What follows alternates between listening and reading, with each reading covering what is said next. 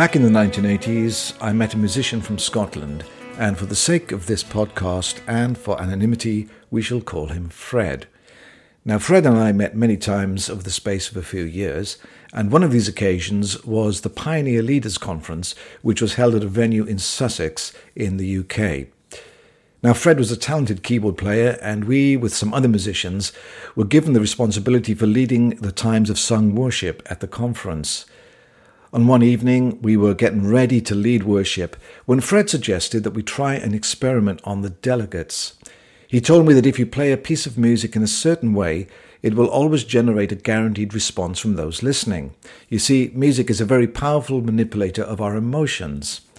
As an example, he said, if you take the tune from the nursery rhyme Three Blind Mice, slow it down and play it like a worship song, those listening will begin to engage in spontaneous singing and worship. Singing in the Spirit was one of the features of our times of sung worship together. So Fred demonstrated this idea by playing me the melody, and I decided that we should try this as an experiment when the delegates arrived in the venue for the evening meeting. We'd see what would happen.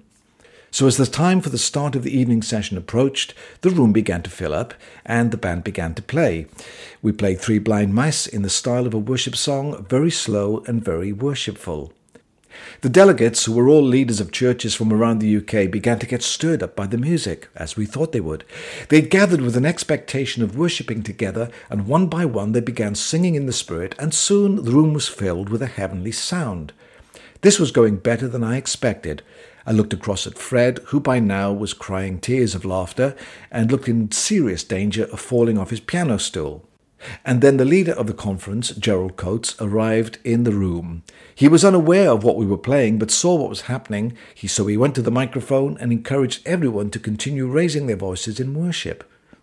I was horrified. What had started as a simple prank was now turning into something serious. Here were 100 or more church leaders singing in worship to the tune of a nursery rhyme. The joke was getting out of hand. Eventually, after this had gone on for a while, one of the worship team members sidled up to Gerald and whispered in his ear, "Do you know what we are singing?" When recognition dawned, Gerald roared with laughter and gradually brought the room to silence and explained to the gathering what we had all been singing. All the delegates were highly amused, but during the rest of the conference, whenever we struck up a spontaneous melody, you could see them all mentally checking the tune to make sure we were not taking the mickey out of them once again. It just goes to show you how easy it is for those of us who lead worship to manipulate a desired response from the congregation.